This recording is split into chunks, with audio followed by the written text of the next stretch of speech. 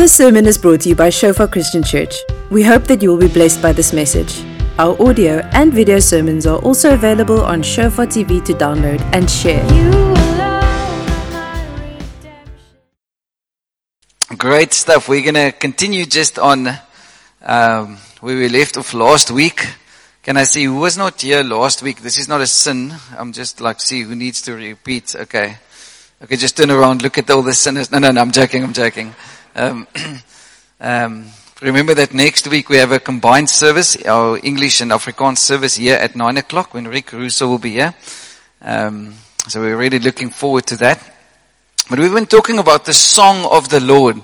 And the past couple of weeks we have the statement, we will never change the world by going to church. We will only change the world by being the church. When we realize that my body is a temple of the Holy Spirit, and tomorrow morning when I walk into my work situation, when I go and drive in the car, my body is a temple of the Holy Spirit. And I have this opportunity to say what God says, to speak what God speaks, and to be able to be a light into the world that I am. I'm not just doing an event, and a lot of Christianity has become an event thing. And then we pray prayers like, Lord, please be with us. Oh Lord, when we're going to be there, then do this, as if the Lord is not with us. And so we've developed a dualistic system of the one day thinking like, that is very spiritual, but my work is not spiritual. And Roux will be, and he does a lot of community transformation. Amazing guy. They come from Colorado. And he has like a course that he does on God in your workplace. He's going to actually do it in Durbanville, I think the Monday and Tuesday after the convergence, the evenings there. How do I transform my workplace? How do I become a light in that? How do I change the environment that I live in so that it's not just a spiritual experience, but it actually, the kingdom begins to manifest in the way that I live. And they had this challenge where they said that there's going to be no orphans in the whole region where they live, and I think within 3 or 4 years, the church there adopted and started a fostering program, and there's no more orphans in their whole region, because of a plan that they just worked out and said, hey, this is how our community is going to look and be impacted, for Jesus. And so when we talk about the song of the Lord, when we talk about this place, we said last week that Zephaniah says, the Lord your God is in your midst, the mighty one will save, he will rejoice over you with gladness, he will quiet you with his love, he will rejoice over you with singing. God actually sings, did you know that? I think it, he has to tone down a little bit because the earth will shake, because the Bible talks about the voice of the Lord is over many waters, the voice of the Lord thunders. But God sings a song over you, and he sings a song over me. And there's a lot of prophetic songs. The book of Revelation talks about the songs of the bride and the songs of the bridegroom. And one of the challenges for us as the church is when we start to be quiet, when we start to sing the songs of the world, or when we start to find the rhythms of the world, then we get into trouble. And so there's something that God sings over you and he sings over me, but also over a town like ours and over this nation. And we need to align ourselves, because he says he will rejoice over you with gladness. Now, if you come from a religious background, then your first perception of God is always like this old man with a stick up there and a frown on his face. God cannot be glad because God is so holy, and God's character is holy, and therefore he cannot change who he is. He is a holy God, but God brings a joy into our lives by his desire to know us and to walk with us and reveal himself to us. And so the amazing thing about God is the fact that God is not selfish. He's not a selfish being, because whatever we do in our worship and our response to him, or our giving, or, then it doesn't change God.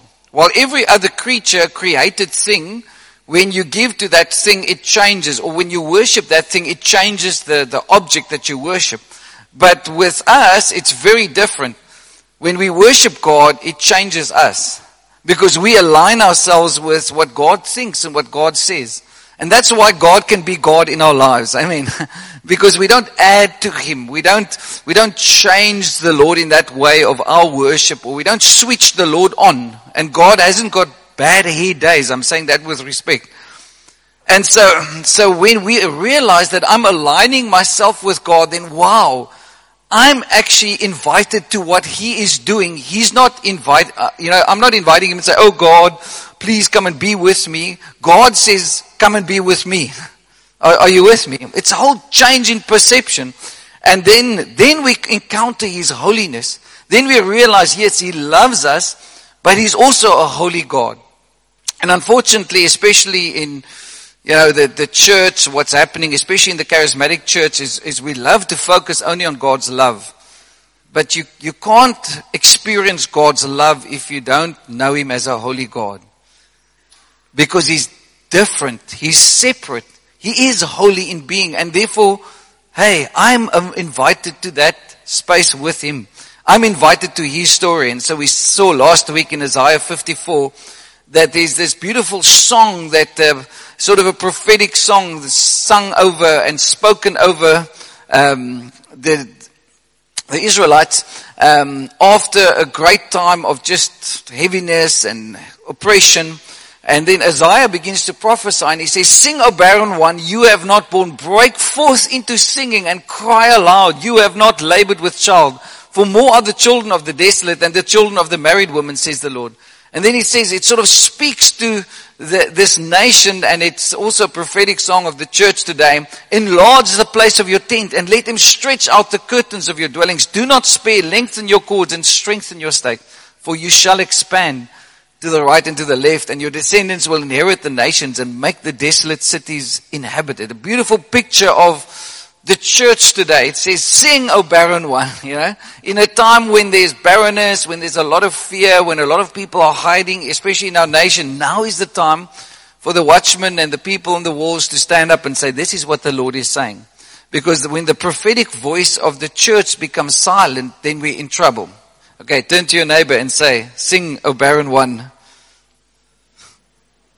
Now lots of people feel very awkward, like, some of you enjoy that too much. No, it's not like a curse. It's just like, hey, whatever is barren in your life, begin to sing, begin to release that. And so in Isaiah 53, we see this beautiful picture after Isaiah 54, the one we just say, sing, O barren one. It's a result of what we read in Isaiah 53. And I want to read the first couple of verses there about Jesus, because Isaiah was one of the people that really saw God.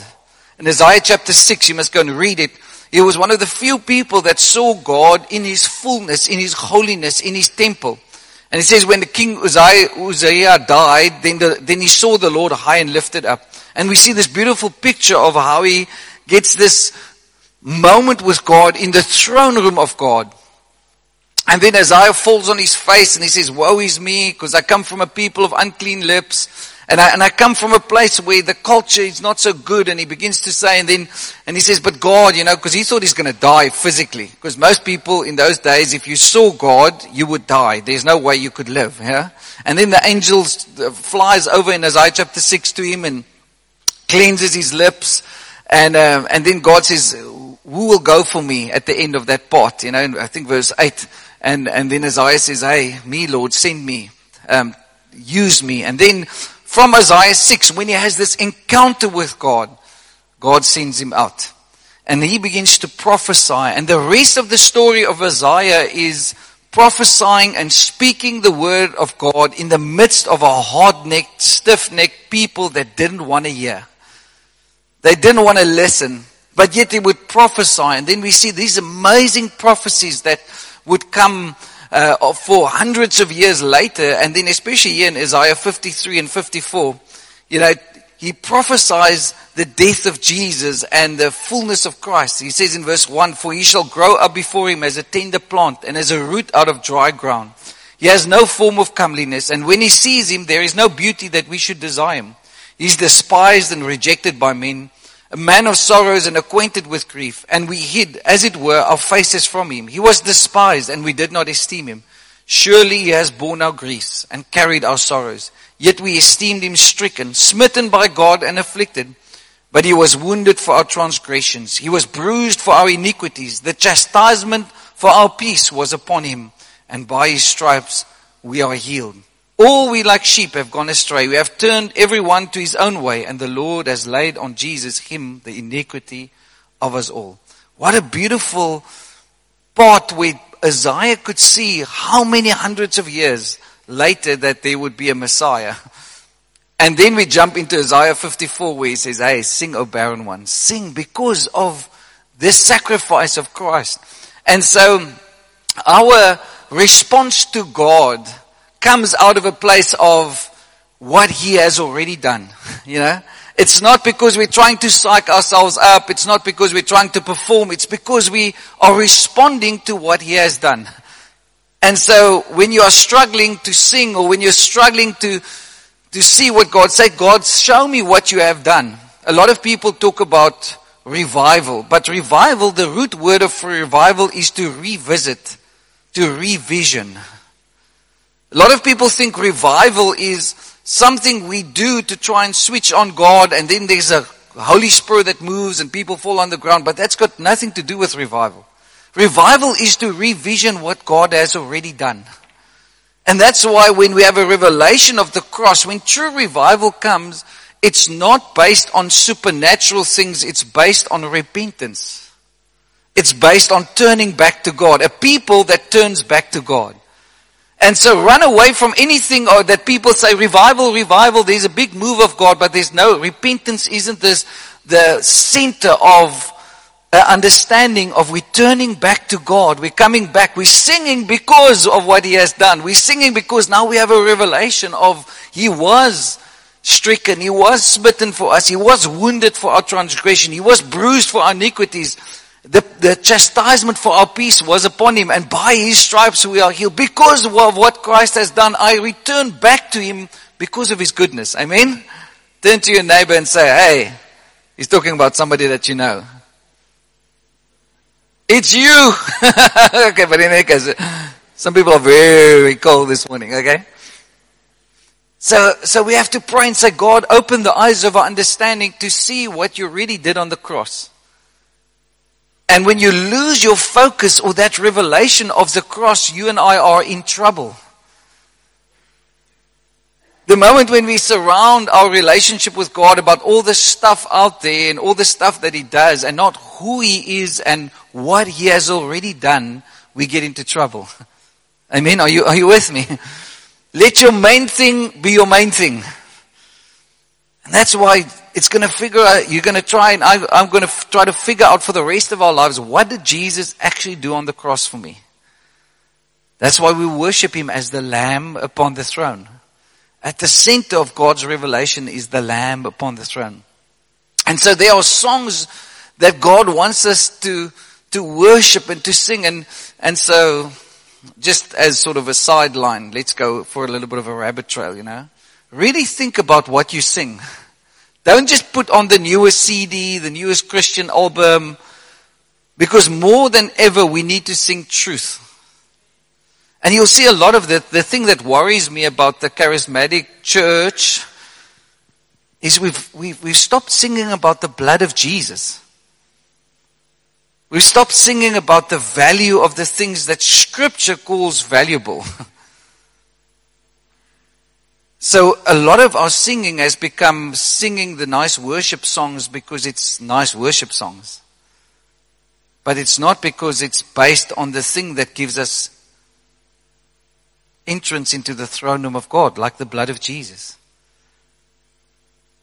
And so I want to challenge you, start thinking about what does the blood of Jesus mean to me, and the freedom and the forgiveness. We sang a song this morning, you know, about the blood of Jesus. I am forgiven. I am released. I am free. And if you and I realize that we were supposed to be imprisoned and we have this freedom, He's bought us with a price, but that also means that He's got a right to your life. If somebody bought you with a price, it means you are not the owner anymore. Amen?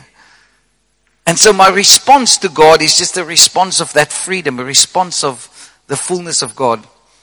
And so then we saw in the Psalms, just go to the next slide, Psalm 149. Praise the Lord, sing to the Lord a new song, and His praise in the assembly of the saints. Let Israel rejoice in their Maker. Let the children of Zion be joyful in their King. Let them praise His name with a dance. Let them sing praises to Him with timbrel and harp. For the Lord takes pleasure in His people. He will beautify the humble and with salvation. You know, do you think that God takes pleasure in us being here together this morning? Do you believe? What does it mean if God takes pleasure in you?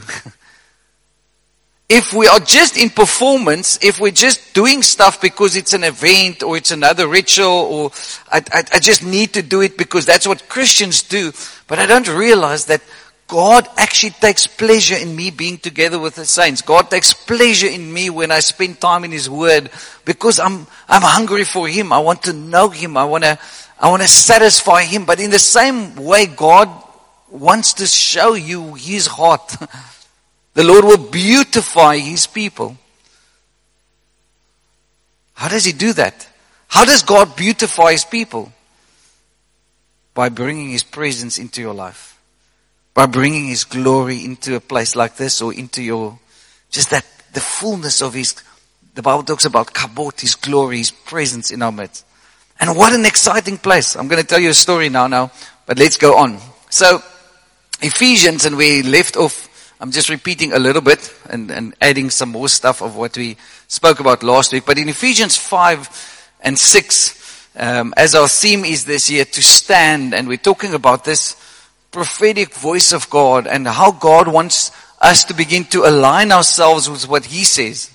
Not about what the people say, because I think here on Wednesday and Thursday, I read a lot of the news and checked on the, and after 2 days of just reading stuff on the news, I realized, like, wow, I feel so corrupted.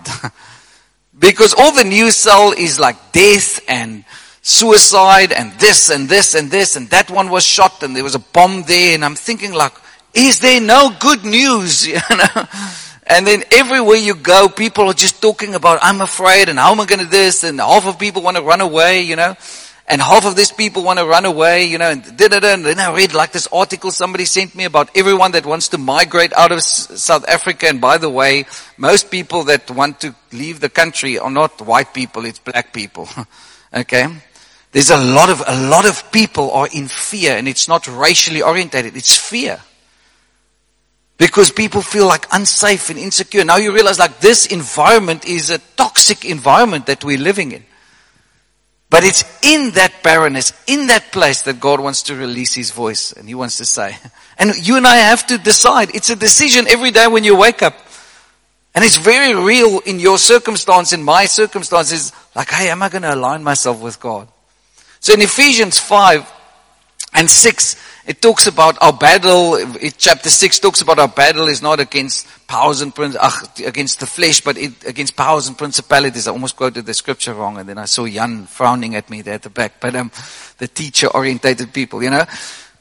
But Ephesians 6 says, let's stand, and we're going to look at that again. But in Ephesians 5, there's sort of this thing that the writer Paul writes. Now, just to give a bit of background, Colossians was the original letter that was written, and Colossians and Philemon, the two books should have actually been together. Okay, now Colossians was the original letter, and then Ephesians was a letter written.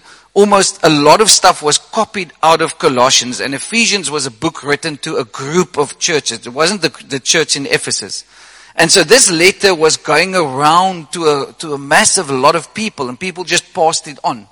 And so it was a very general letter, so you won't have, like Paul would normally write, to a lot of like individualistic stuff and sort out a lot of stuff, but he wanted to share some principles with the church as a whole. And it's a very powerful book, because the book of Ephesians talks about our position in Christ. It's actually, I think the guy Watchman Nee wrote a book, Sit, Walk, Stand. Being seated with Christ, walking in Christ, and then standing in Christ. It's 3 parts of the book of Ephesians. And so we jump into the last part of the book of Ephesians, where there's a lot of stuff that he writes about, and some seems to be controversial, but it's not controversial if you understand the context. And so in Ephesians 5, he ends off this part, and he says, then see that you walk circumspectly, not as fools, but as wise. Okay, how many of you want to be wise? Okay, so it says, in this walking, in this process, because we spoke about walking in Christ, because you seated with Christ, you first need to know your identity and authority in Christ, chapter 1 and 2.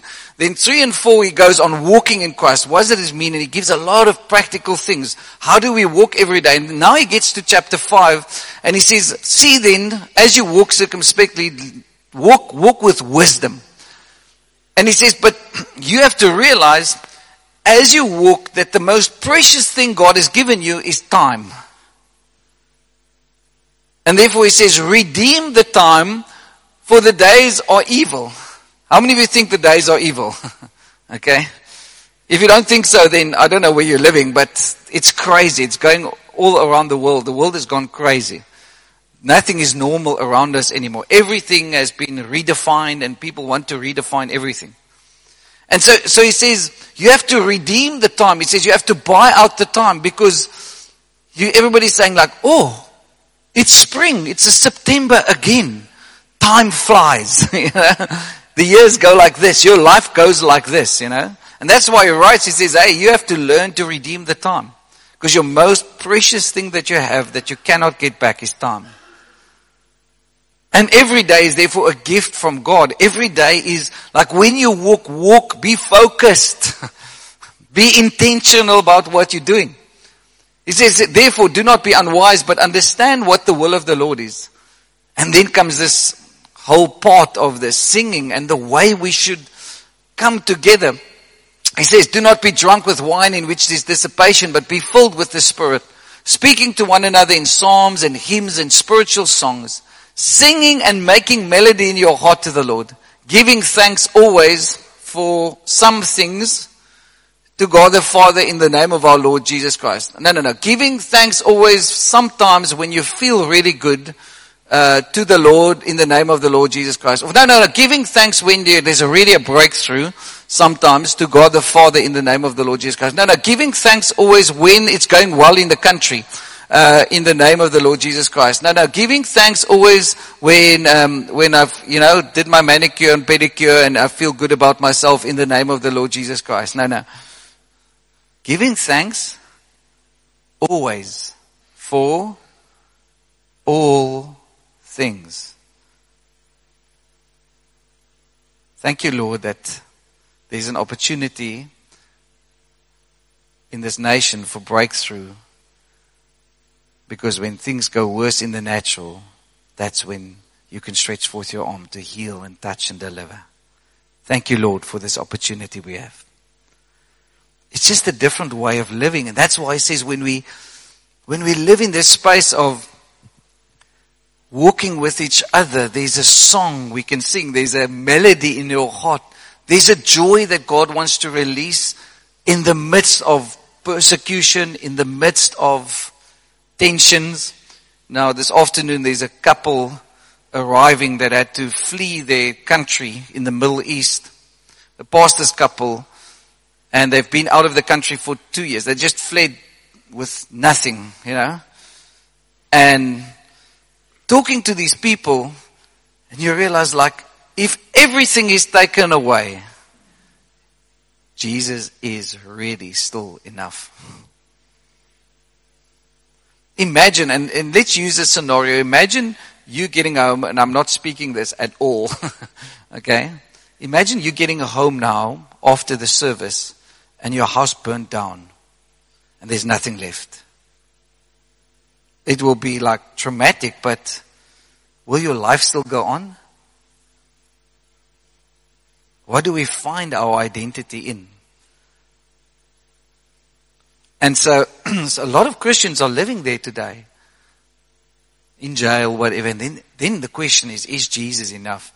And so Paul is writing in this context, and he's saying like, hey, doesn't matter if you have abundance or if you're lacking something or wherever you are, give thanks in everything.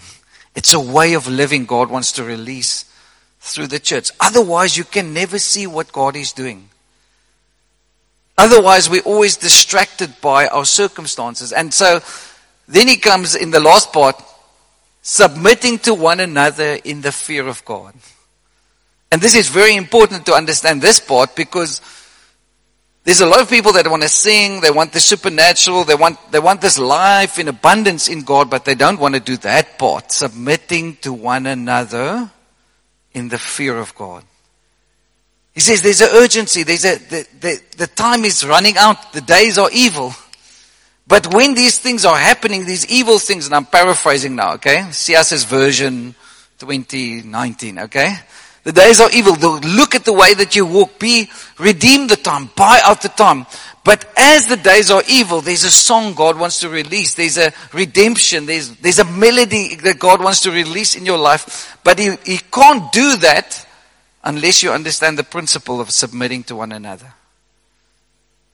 Unless the fear of God is the center of what you are doing. So there's a lot of supernatural stuff happening, but there's no fear of the Lord. And so the fear of the Lord is the beginning of all wisdom. And we should pray, say, Lord, release the fear of the Lord in our midst. Because the fear of God brings us to that place where we understand holiness. And now, I wish we had time, because now what He starts to do is now He talks to husbands. Love your wives as Christ loves the church. Wives, submit to your husbands. He starts with submitting to one another in the fear of the Lord, and then He begins to push the standard up there. And then He talks to slaves with their masters. And then He starts to go on and He talks about the order of God. What does it mean to submit to one another in the fear of the Lord? He says, husbands, love your wives as Christ loves the church. Serve her. Give yourself to her. Don't dominate. Don't say, oh, wife, submit. Submission is a beautiful thing, but it starts with submitting to one another in the fear of God. Are you still with me? Some people are frowning and some people are thinking, okay? Woo, you know? And if you think it's bad in our culture because, you know, does it say like the guys are more stronger than the girls or whatever, you know, because there's so much identity politics going on these days, you know. It says submit to one another. Submission is a mutual thing. But it's beautiful when it works. It's beautiful when you realize where it comes from. Because there's a song that God releases in our midst. There's a freedom. And now listen to Ephesians chapter 6. Then He says, finally, my brethren. Now this is after He spoke to the husbands, He spoke to the wives, He spoke to the order of God in the church and in the family structure, because that song started with the family structure. It started with the house. Most of those churches met from house to house. And now comes this amazing scripture of the armor of God. And He says, finally, my brethren, be strong in the Lord and the power of His might. Put on the whole armor of God that you may be able to stand against the wiles of the devil. For we do not wrestle against flesh and blood, but against principalities, against powers, against the rulers of the darkness of this age, against spiritual hosts of wickedness in the heavenly places. Therefore take up the whole armor of God, that you may be able to withstand in the evil day, and having done all to stand. It's an amazing scripture, but we take little parts here and little parts there, but He's actually writing like a whole thought. He's actually writing through a whole process. He says, I want you to realize that there's a battle out there. But in the midst of it, there's a song God wants to release.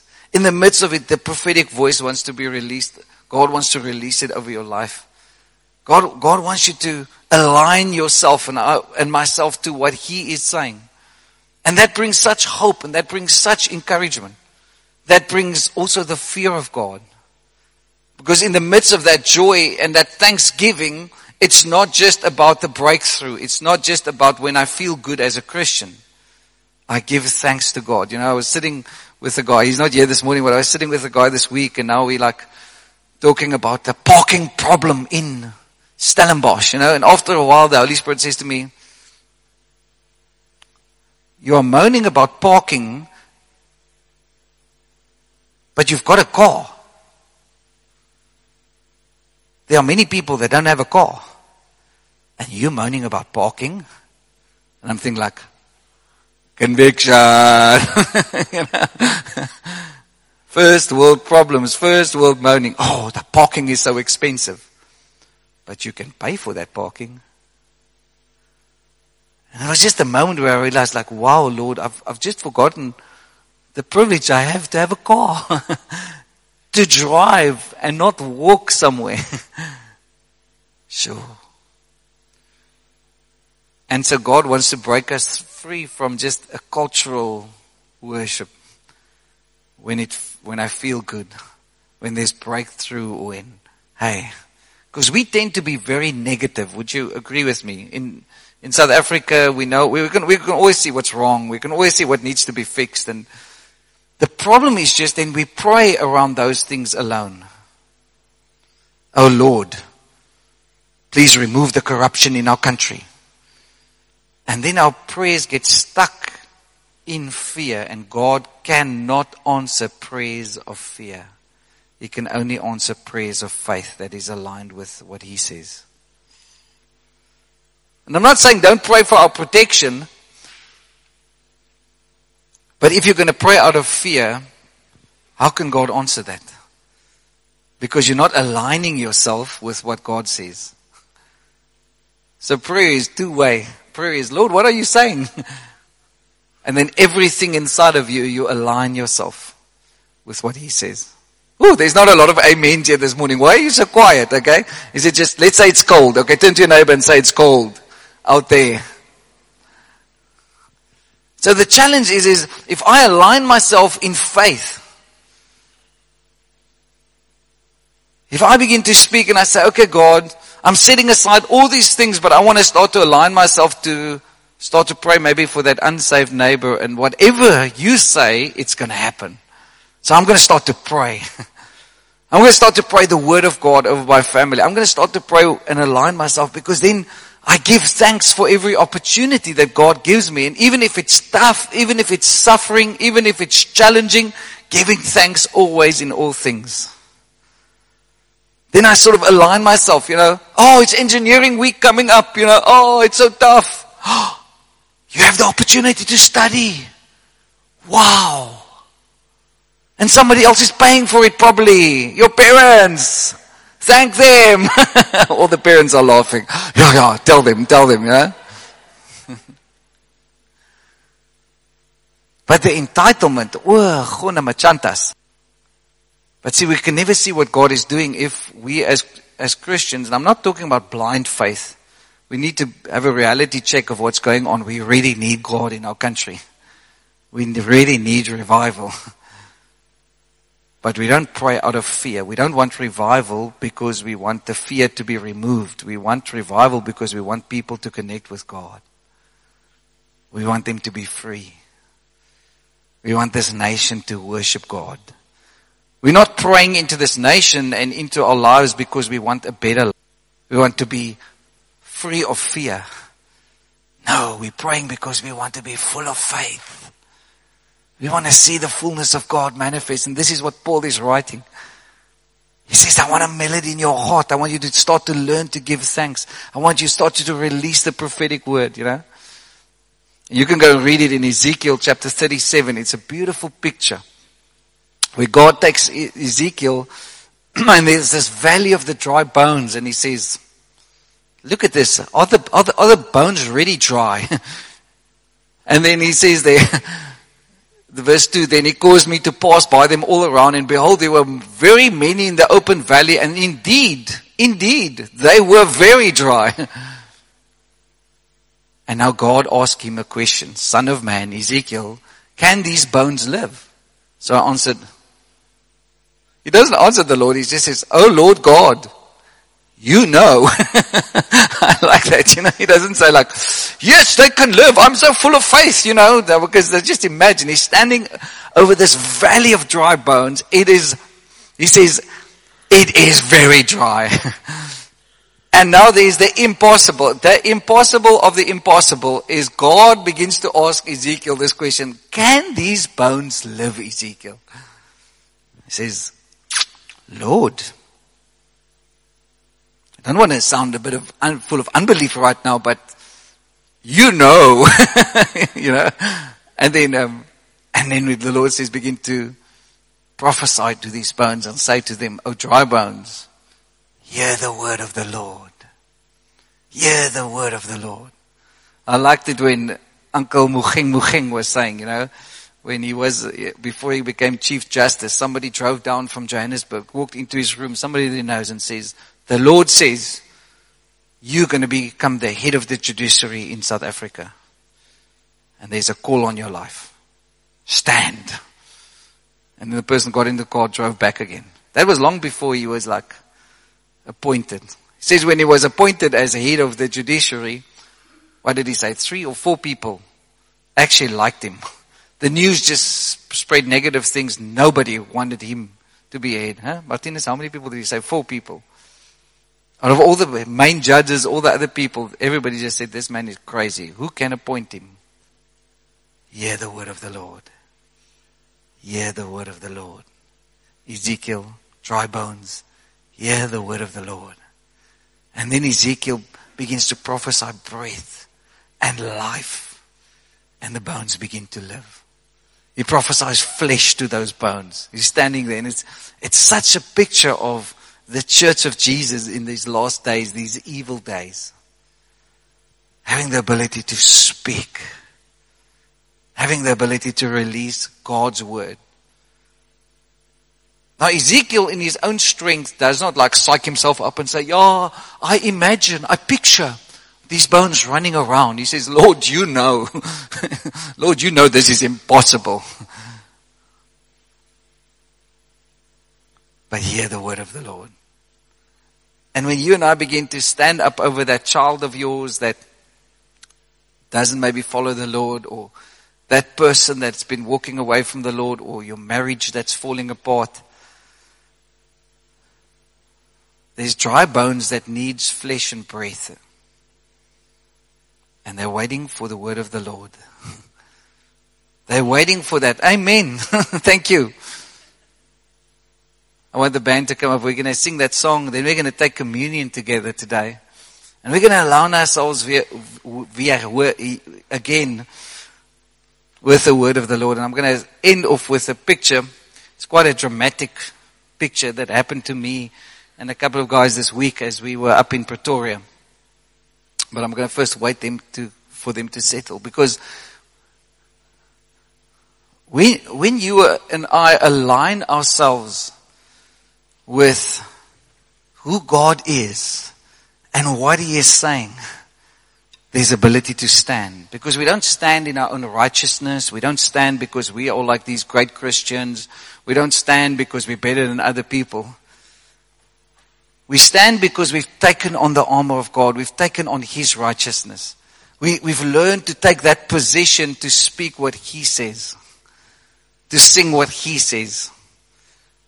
But the key is thanksgiving, because if you and I don't allow ourselves to give thanks, we're going to get into trouble, because our circumstances are always going to look much bigger than God. And I just want to say, the Lord is waiting for us. The Lord is waiting for you to align yourself into that position. To take on the armor of God, to put on the armor of God. But when the weirdest thing, and we said it at the beginning of the year, when you have the armor on, He doesn't say, now run around, swing your sword and throw the arrow and just He says, when you've put the armor on, stand. He doesn't say fight. Because the battle belongs to the Lord. This armor is different. He says, having put on the armor, learn to stand. Because you're not fighting this dramatic thing. Oh, I'm going to be strong in myself and I'm going to run against the enemy, destroy the enemy. Just find yourself in the right place, in the right position. It's in Christ. And you'll see there's a lot of people that are struggling with this submitting to one another thing. And I want to encourage you. There's no more islands. There's no more just doing stuff on your own. Learn to submit to other people in the fear of God. Because in our mutual submission, that's when God releases the songs. That's when you learn to celebrate the church around the corner. The people, the other Christians. But before you start there, start in your heart, start with your own family, start with the small group that you belong to. Because maybe it's going well with you now, but what if the wheels come off? who's going to be there for you? Then you should have practiced submitting to one another. No, but I don't need to belong to a small group because you know what? I'm too busy. But you'll never discover the life of abundance to come together with another group of imperfect people. And it's not about our little Bible study that we do together, but it's about those moments with God. It's those moments when the breakthrough comes for my brother, when I rejoice with him. No, but I'm too busy, I can't. I'm so busy but redeem the time. Redeem the time. What are you doing with your life? Are the relationships forming you and shaping you so that we can sing that song together? So that we can release the word of God over a nation. And so the story I want to tell is quite an intense story, but Monday, so I preached in Pretoria on Sunday evening, and then we slept over at Zane's place. Zane was here on staff with us. He's now in Pretoria. And so the evening before we went to bed, so we were all asleep, 5 of us were sleeping in the same room. And I'm not going to tell you all the details because there's a lot of stuff, but at the end of an hour, so I dreamt a dream of stuff and the prophetic and all that stuff. And I don't really dream dreams. So when I dream a dream, I know it's from the Lord, or it's because I ate too much meat the previous evening, okay? Then I really can't remember anything, okay? But this dream was very significant. Because in the dream, I started to prophesy, and then one of the guys woke up because I was prophesying over him. But I didn't know what I was doing, okay? So it goes on, but I'm not going to talk a lot about that part of the story. But at the end of the dream, so I woke up, and I felt I had to pray for this one guy, Jechens, that he will understand that Jesus is coming back soon. So I started to pray that. I just said, Lord, I pray that he will understand that times are running out and that you prepare his heart because Jesus, you're coming back soon. And the next moment, the Holy Spirit came into the room and I started to weep uncontrollably for a longing for Jesus to come back. I was weeping. And I was weeping. And eventually everyone in the room just started to weep for more than half an hour. And that happened between 2 o'clock and 4 o'clock in the morning. Eventually 4 o'clock we woke up and we went to the kitchen because we were so dry we just drank water. We were standing there, we didn't know what just happened, but we knew that Jesus is coming back soon. He's on his way. And I realized most Christians have got no idea. We have no idea of the times we're living in because we're trapped just in the now. And it took the Lord to wake me up 2 o'clock in the morning till 4 o'clock in the morning, in that time when everything else is not noisy. And he gripped my heart in such a deep place. I'm not a weepy type of person, but I wept in such a way that I felt such a heart pain, but it was like a longing, a heart pain that Jesus will come back. And I realized wow, we're not ready for his coming. The church is not ready. The church in the West, we're not ready. We are distracted. But when we allow ourselves into that space and we say, okay, Lord, I realize you want me to have a prepared heart. I realize you want me to be part of a church that is standing before you. Saying there's only one King, there's only one Lord. So this morning there's an invitation. And that invitation is to come and sing the song of the Lord. To come and say, yes, God, I realize I'm distracted. And I'm not talking about being more busy today. I'm not talking about doing more things for God. I'm talking about the condition of our hearts. And you can measure it. I can measure it in our thankfulness. For me, there's a direct relation to your readiness for Jesus to come back, to the thankfulness in your heart. Otherwise, you're not free. And I'm not free to sing that song. Because we've been trapped by the world. We've been trapped by our circumstance. We are so full of fear that there's no faith. And the Lord wants to set us free this morning. The Lord wants to release you to say, wow, I'm not making these things my Lord. Or I'm not making that person my Lord. I'm making only one, Jesus Christ, my Lord. But then you must be ready. Because maybe He's going to wake you up 2 o'clock in the morning. He's going to disrupt your time schedule. He's going to start to come in places and ways that you have not thought. Because He's not limited to our time and our space. Amen. Thank you for listening. Remember that our sermon audio and videos are also available on Shofar TV. Go to www.shofaronline.tv to download and share.